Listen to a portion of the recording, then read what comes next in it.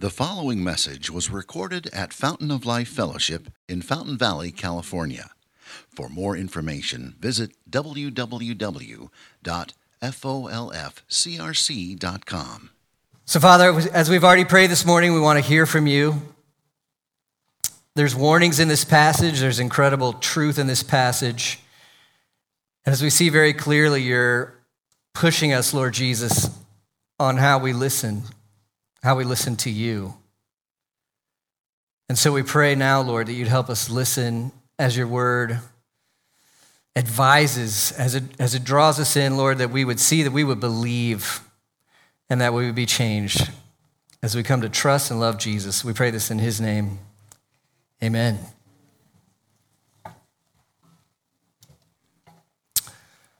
So if you've been here with us very long at Fountain of Life, you may have noticed we spend a lot of time on sermons. Sometimes you may think, maybe too much time on sermons. I don't know if you think that.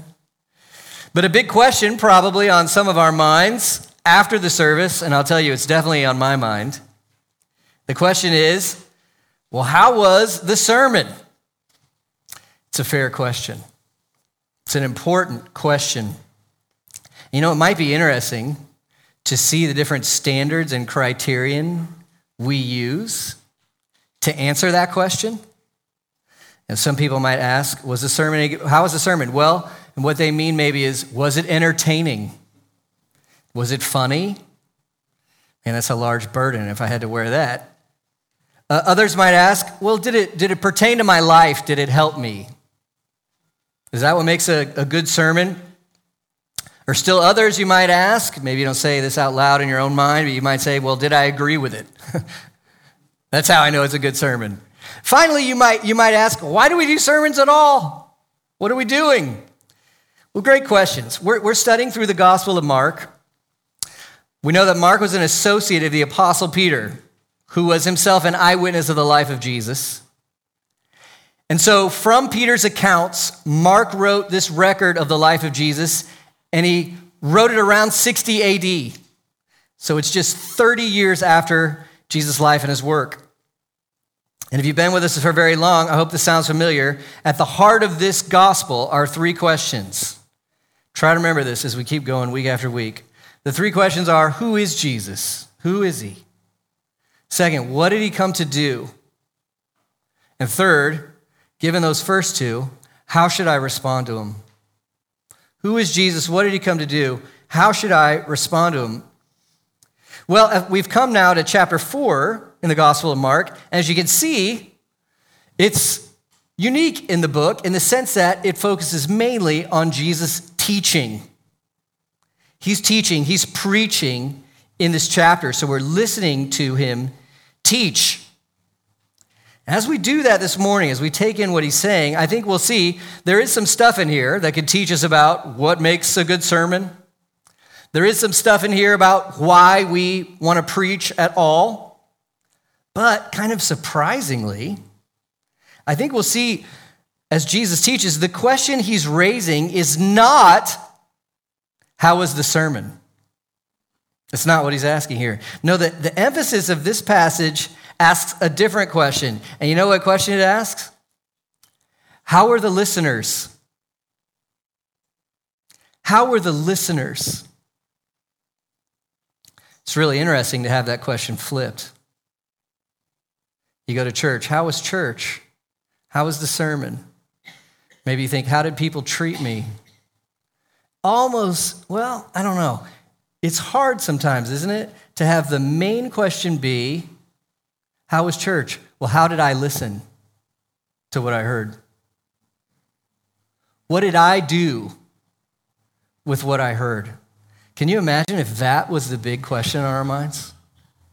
How did I listen? I think that's what Jesus is pressing us on this morning. So I want to see three main things with you from this section of Jesus' teaching in Mark 4. Number one, we're going to see some of why how we listen is so incredibly important. We're going to see why it's so important.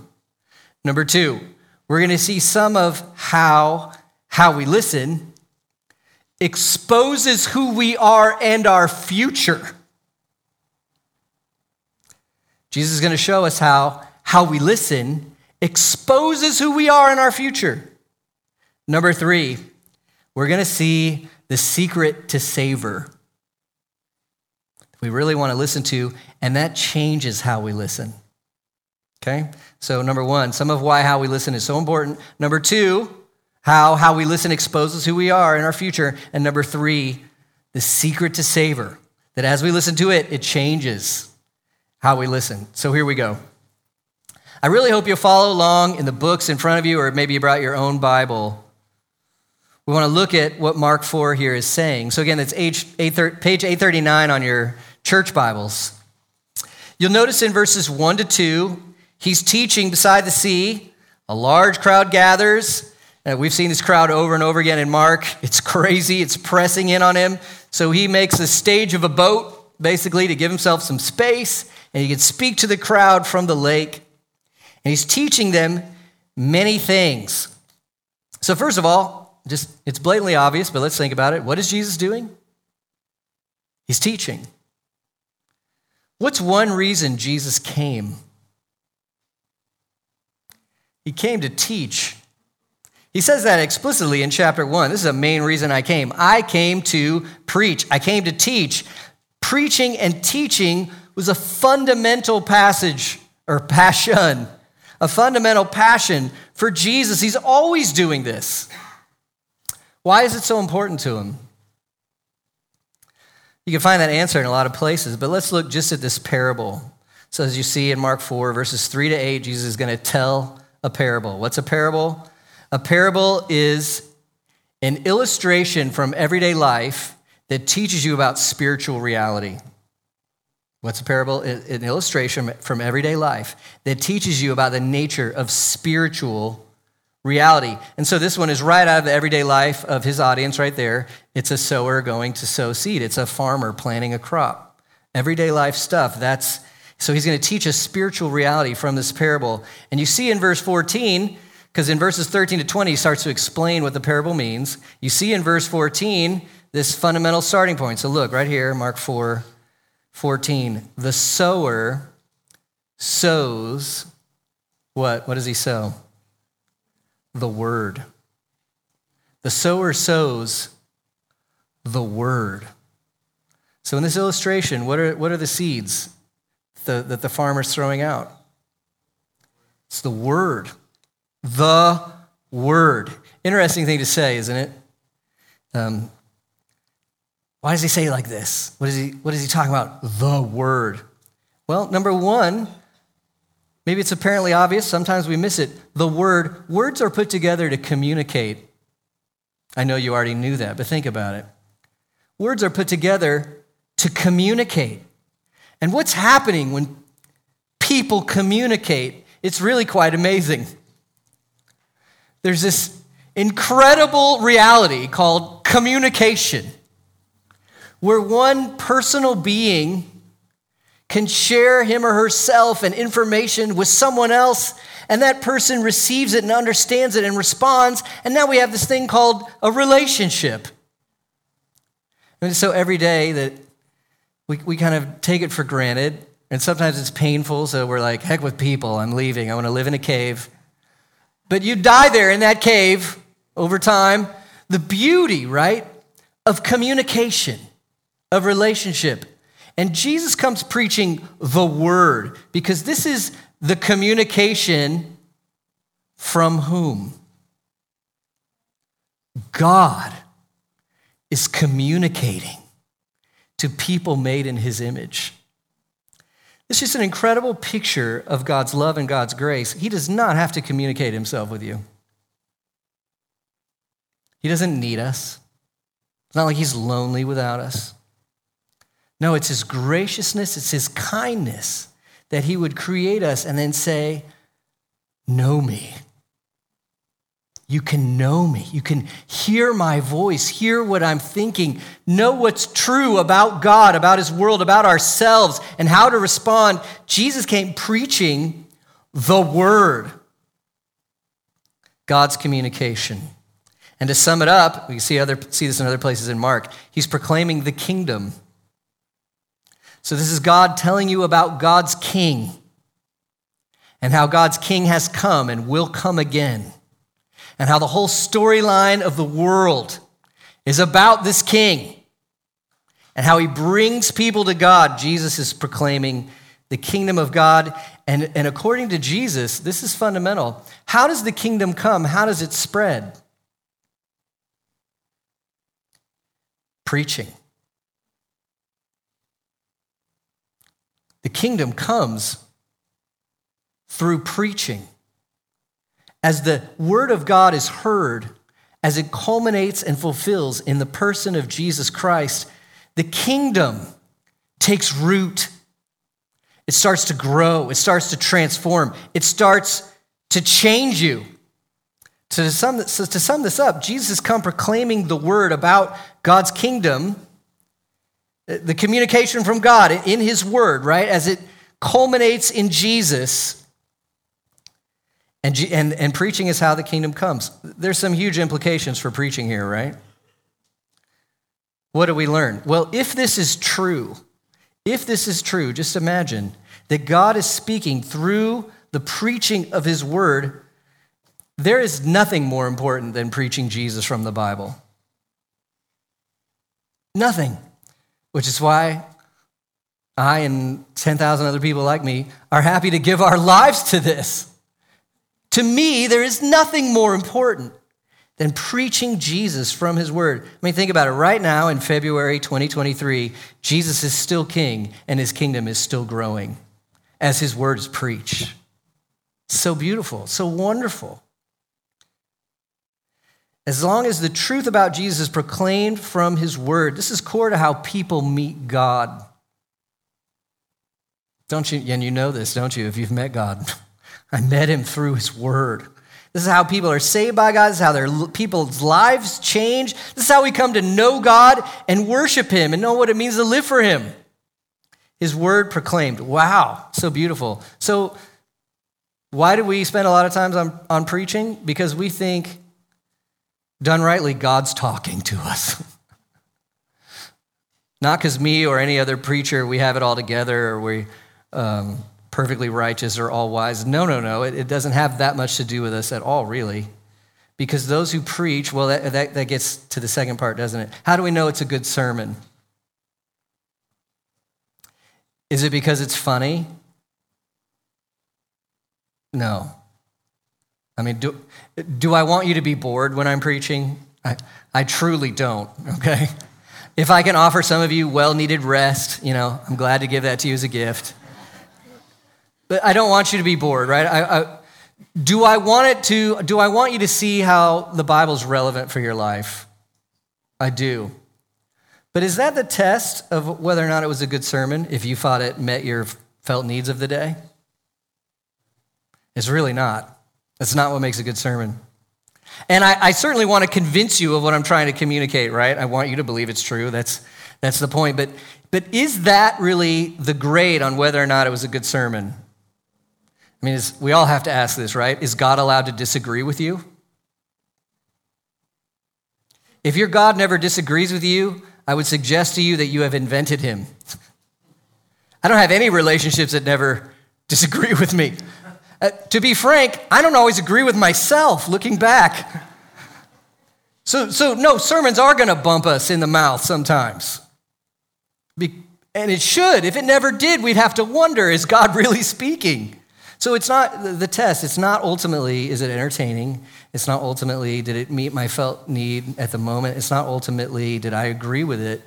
The core of it is, we could say a lot more, but here's the core of it. Was it faithful to the intention of God's word? That's what makes it a good sermon. Well, now I've spent all this time on what makes a good sermon, and that's not really the point of the passage. In this passage, Jesus takes that for granted in this case. He's the one preaching, right? It's a good sermon. He's preaching it. He takes that for granted here. The point of the passage is, well, it makes sense if you think about it. If God is speaking from his word, what might you want to do? You might want to listen. I mean, just everyday life, do you enjoy it when people ignore you? I mean, that's one of the great That's one of the great offenses, right? Because it communicates so very sharply. You're not very valuable to me, and I don't care what you're saying. Right? And think of how important communication is. If somebody ignores your communication, they're devaluing you. Right? We all know that. We feel that. This is our everyday experience. It's similar with God.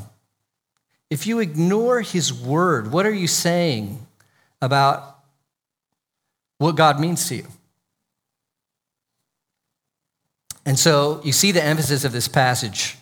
Look at verse 3. Jesus began his teaching. How does he begin? Verse 3. Listen. It's a command. It's an exhortation. Listen. You know what's funny about that? Everybody there came to hear him.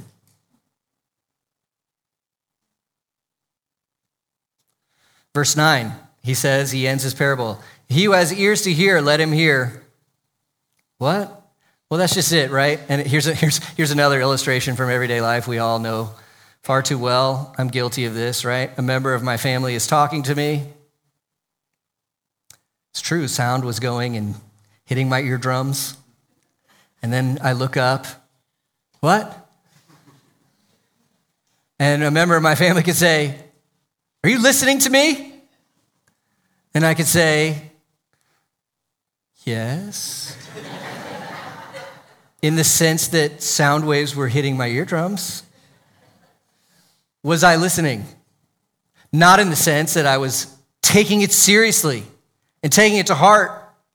Isn't that what Jesus is saying here? They all came to hear him preach, and what does he say? Listen.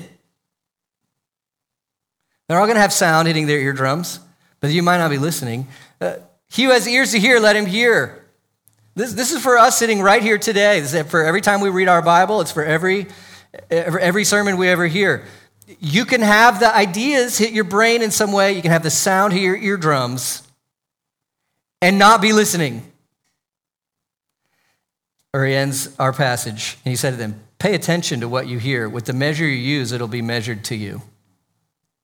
There's something about when we encounter the word, as we'll see, if you take it just a little bit, but don't really take it seriously, it can almost like, it can inoculate you to where you can't hear it at all anymore.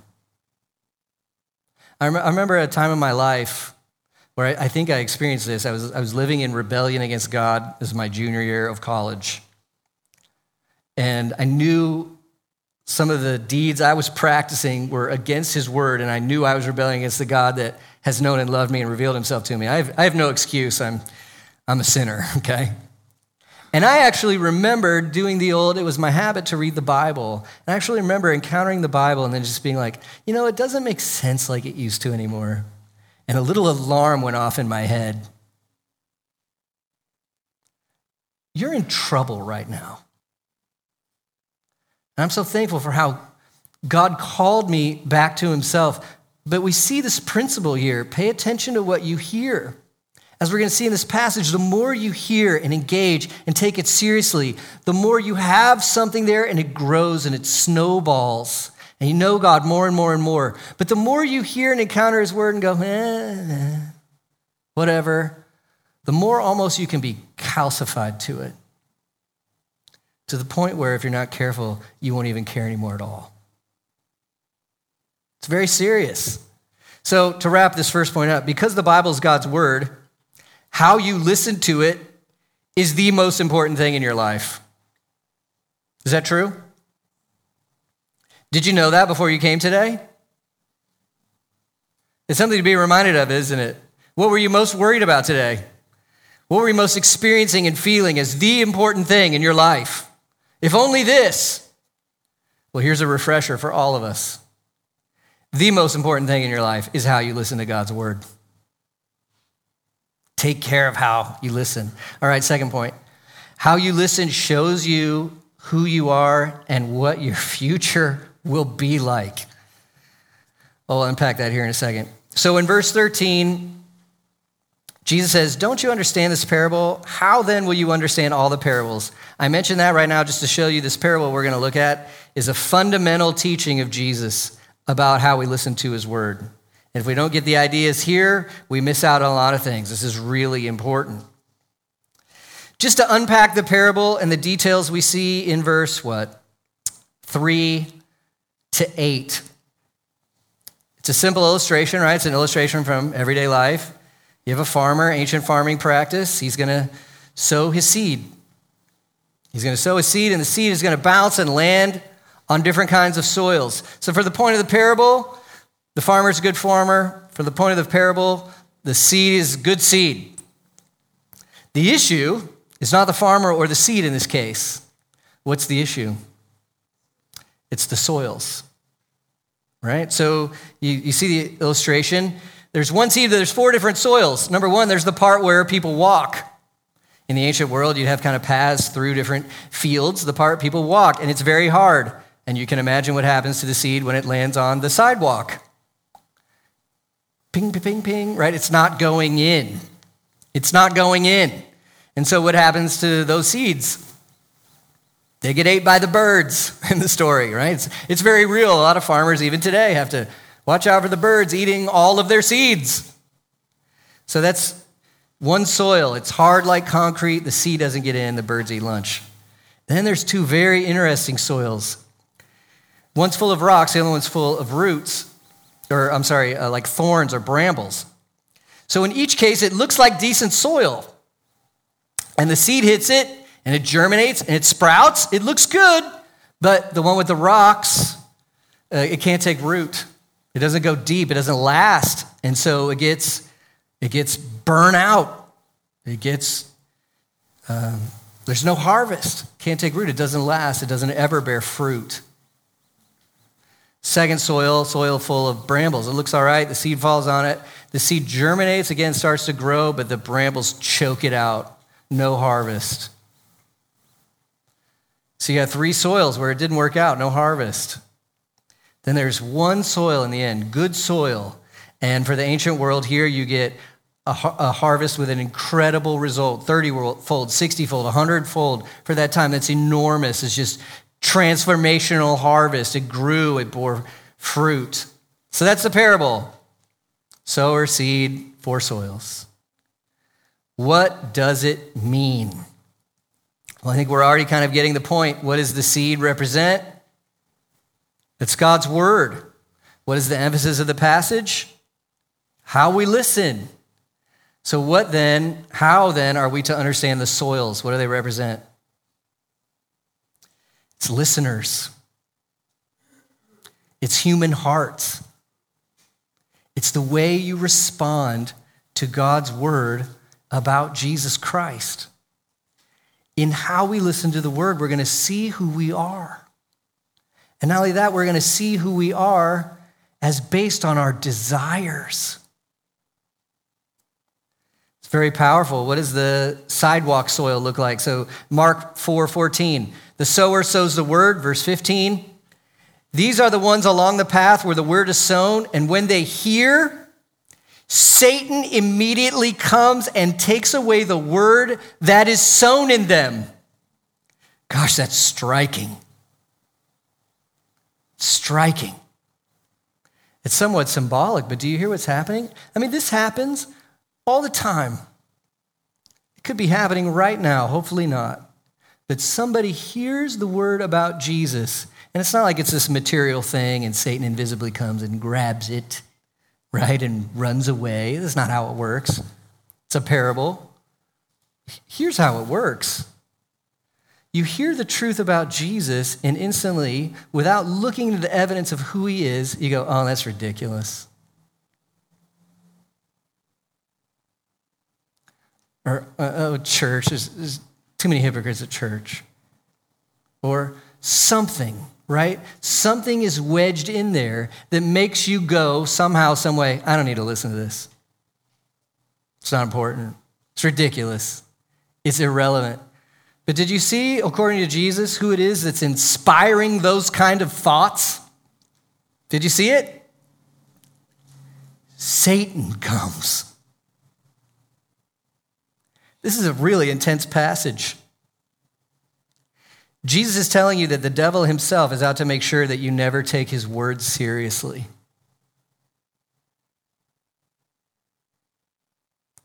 You know who's really happy if you're bored with the Bible? the devil is really happy. It's a great vehicle for him to ruin your life. Sobering. That's what Jesus is saying. We don't want to be sidewalk soil where the word doesn't get in. Then there's rocky soil. We want to see what Jesus says about these folks. This is painful stuff for anybody who's been at a church for very long. I've certainly seen this as a pastor. These are people who, when they hear the word, immediately they receive it with joy.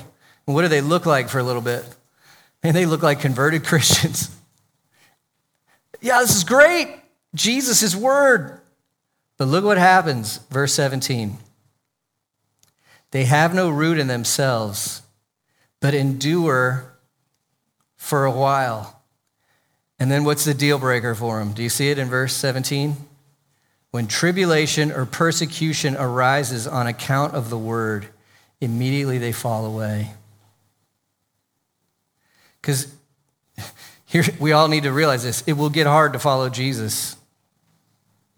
At some point in some way, it will get hard to follow Jesus. There'll be some sort of obedience he calls you to that is the hardest thing you've ever done. Or some relationship you care about. Following Jesus it'll bring conflict somehow. Rejection, misunderstanding from friends, whatever. It costs you your job.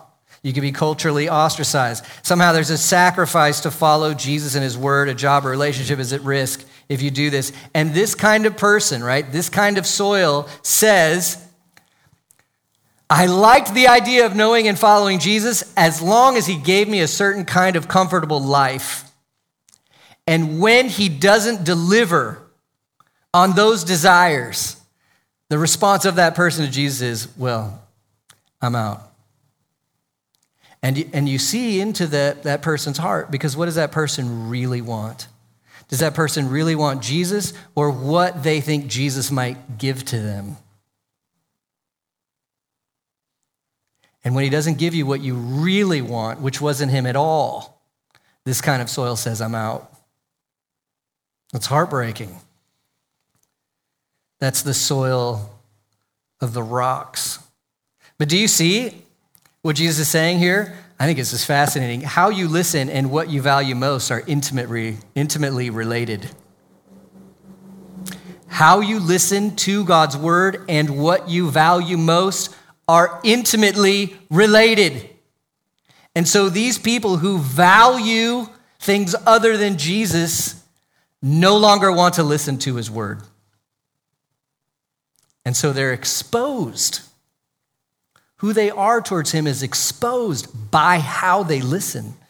That's what he's saying. That takes us to the thorny soil. Verse 18, others are the ones sown among thorns. They are those who hear the word. But what happens? The cares of the world, the deceitfulness of riches, the desires for other things enter in and choke the word, and it proves unfruitful. Again, these people look like Christians, but then there's a slow fade. And do you see how it started for some people? The cares of the world. And we need to be careful here. Is it wrong to have ambitions or things you love or pursue in this world? No, it's not. You're human beings, right? Hobbies, friends, family, relationships, your work, your job, all good things in their right place. All good things in their right place. And yet the danger here is, well, look at the next phrase, the deceitfulness of riches. And just pondering that, is it wrong to have riches? No. Riches are a vehicle for love. It's how you live and function in this world and do things for the glory of God. But what's the deceitfulness of riches? I'm better than Jesus. That's the deceitfulness of riches. Riches are more pleasing than Jesus.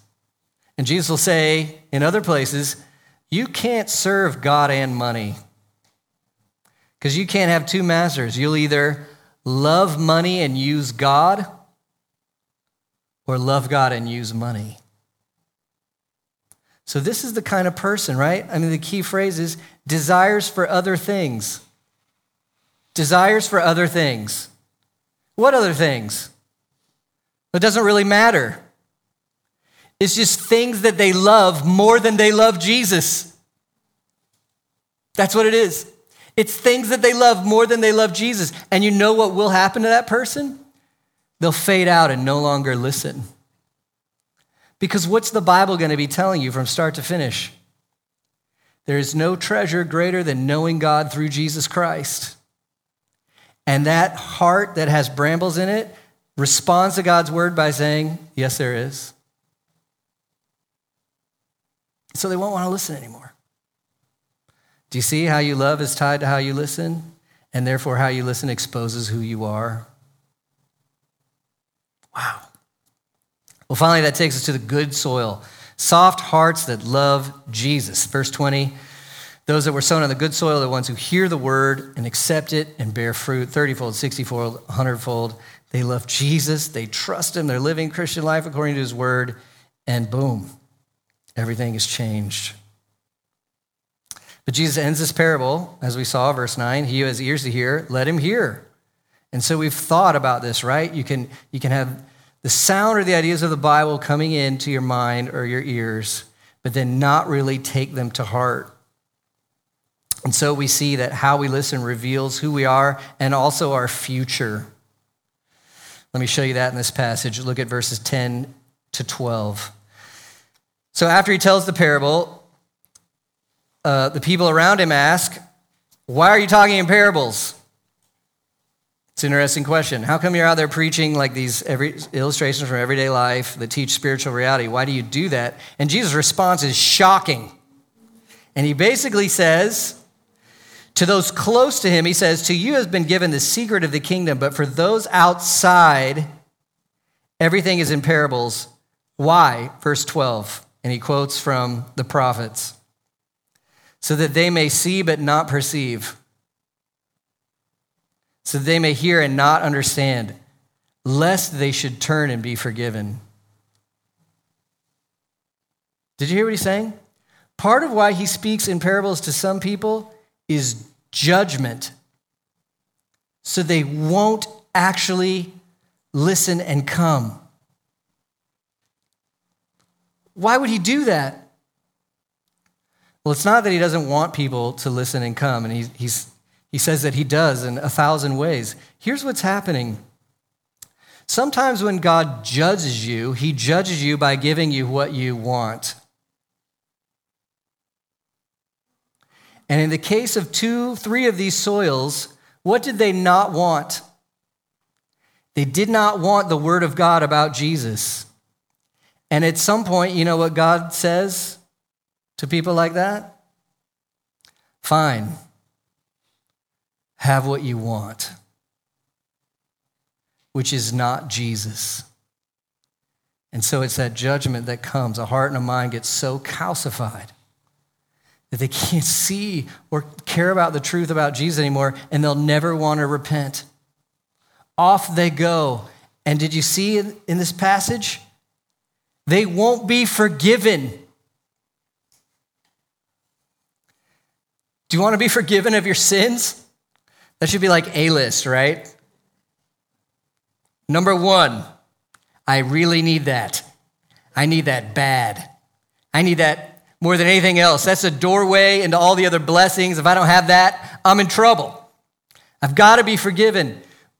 To refuse to listen to God's word and trust and believe it puts you in a place where you pay for your own sins. And you'll get what you deserve from a just and holy God. It's your future. It's a bad future. You don't want this future. It was all tied back to how you listen. How you listen shows you who you are in your future. Well, that takes us to our third point. There's another group of people, right? The good soil, and they have a different future, but it's all about the secret to savor.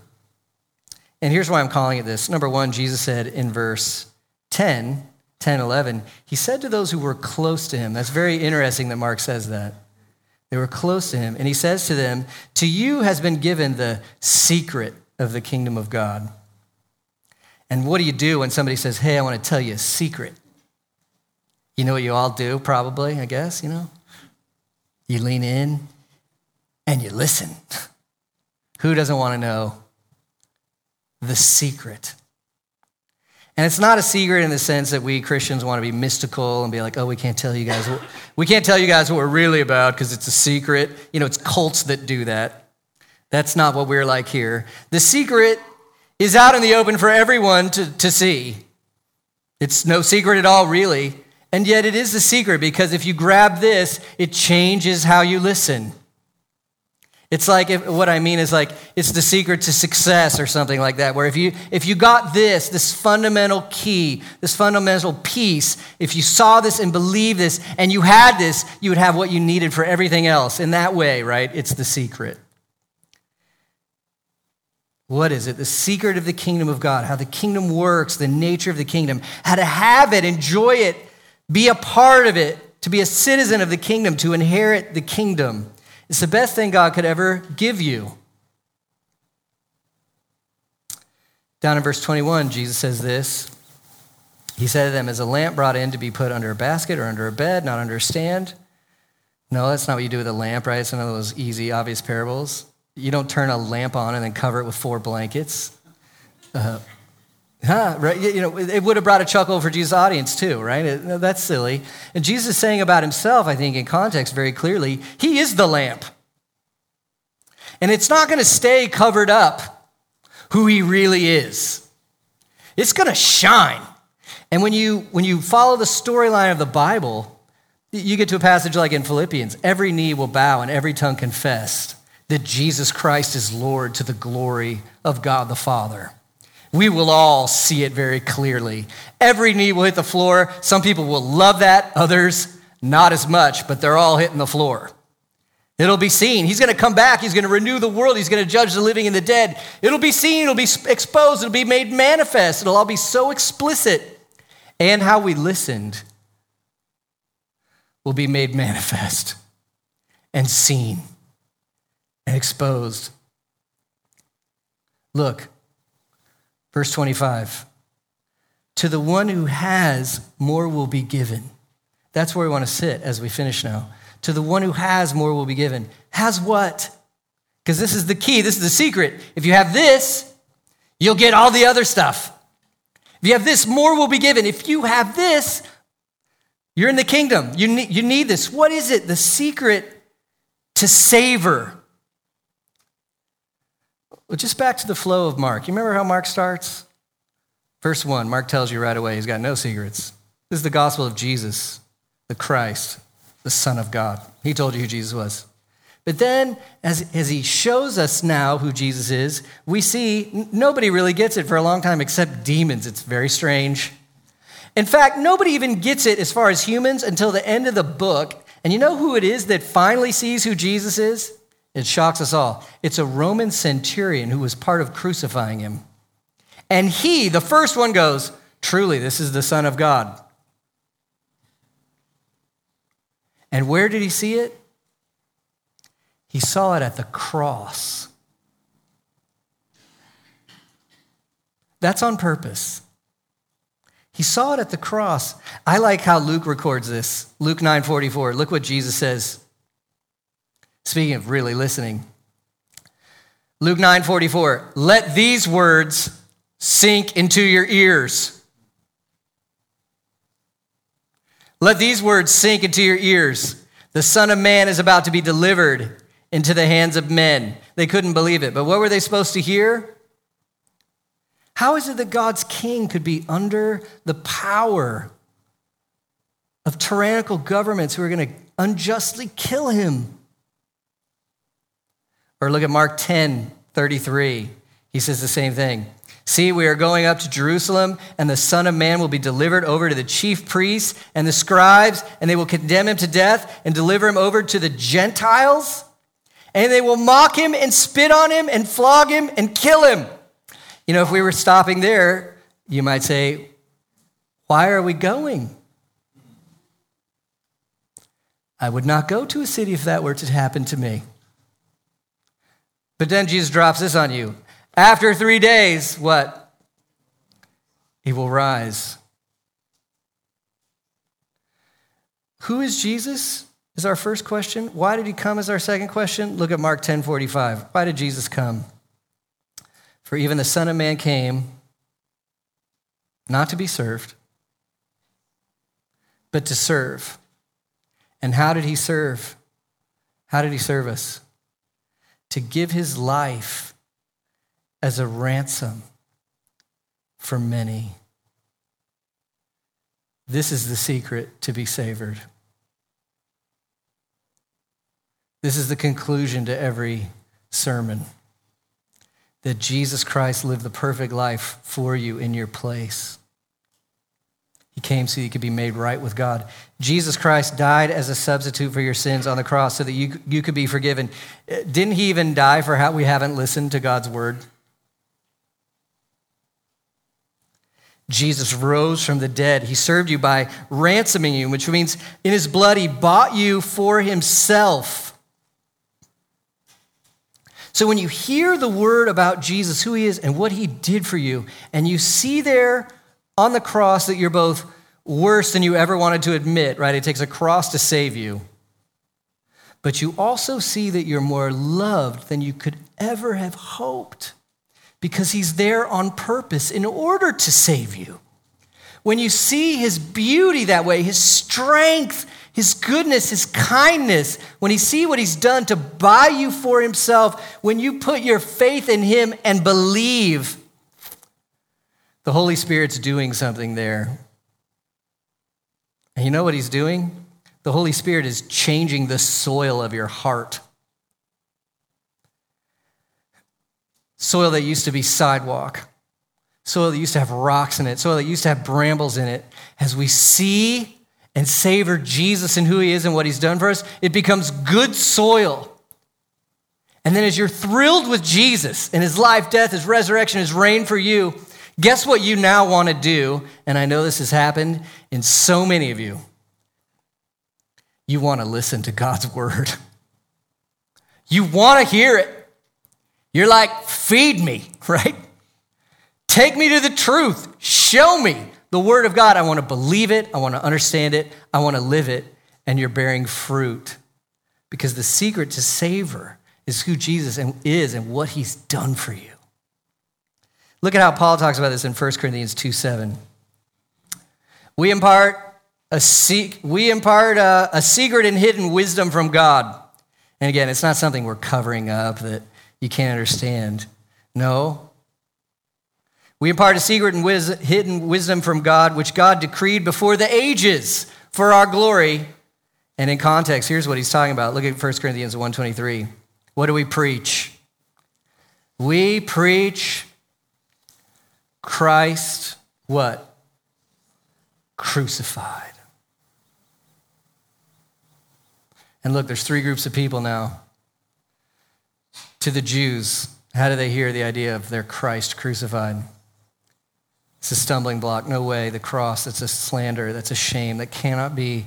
To the Jew, it's a stumbling block. How does a Gentile hear that? And that's everybody else, right? So you got Jews and Gentiles, that's all. That's everybody in the world. To the Gentiles, how do they hear the message of the cross? It's ridiculous. Why would a crucified Jewish rabbi do anything for me? Until you see the secret. He's the eternal Son of God, fulfilling all of God's promises in the scriptures to save God's people through his life, death, and resurrection. And when you believe that, you now are in the third group of people. Do you see what they're called? To those who are called. And that's a passive word. You did not call yourself. Who called you? The Holy Spirit of God called you and said, look to Jesus. Look to Jesus. And then we see in Christ crucified. What do we see in that last sentence? Christ, the what? The power of God. Christ, the wisdom of God. Power and wisdom in the gospel of Jesus. His life, his death, his resurrection for us. That's the secret to savor. So, wrapping it all up, I'm sorry when my sermons get too long. They do sometimes, honestly. But the reason we care so much is because it's God's word. And if it's faithful to God's word, it's seed. And so, yeah, it's fair to ask, was that a good sermon? But you better ask another question, which is what? How did I listen to it? How did I listen to it? Did I take it to heart? Did I believe it? Did I live it out? Because what do we see? It exposes who you are and your future. And what do we want for one another? That we be good soil that believes and accepts the word of God. And like I'm so happy to see, and so many of you, you bear fruit. You love Jesus. You love his word. And think of that future that we have now in him. If you have that, you have everything. You have Jesus Christ himself. You have the new heavens and the new earth. You have it forever. Isn't that wonderful? All from how the Spirit has helped us to listen. Well, I'm going to pray, then we're going to take up our offering, and then the best conclusion we have to this message is we're going to take the Lord's Supper together. And the text about the Lord's Supper actually say, right, we're celebrating what Jesus did for us. The bread's going to be symbolic of his life broken for us. The juice symbolic of his blood shed for us. And then the scriptures say, as we do this together, we actually proclaim the Lord, his death and his return until he comes. So let's pray. We'll celebrate that supper together. Heavenly Father, we thank you for your word. We thank you that you're such a good and kind God that you speak. And you've given us all this incredible invitation to hear your voice and to know you, to belong to you, all through Jesus Christ and what he has done for us. So we pray, Lord, that you would change the soil of our hearts. Let us not ignore your word. Let us not be hypocrites. Let us not love other things too much, but let us love Jesus Christ the most. Let him be our treasure according to your word. We pray in his name. Amen. Thank you for listening, and we invite you to visit us Sunday mornings here at Fountain of Life Fellowship. For more information, visit www.folfcrc.com.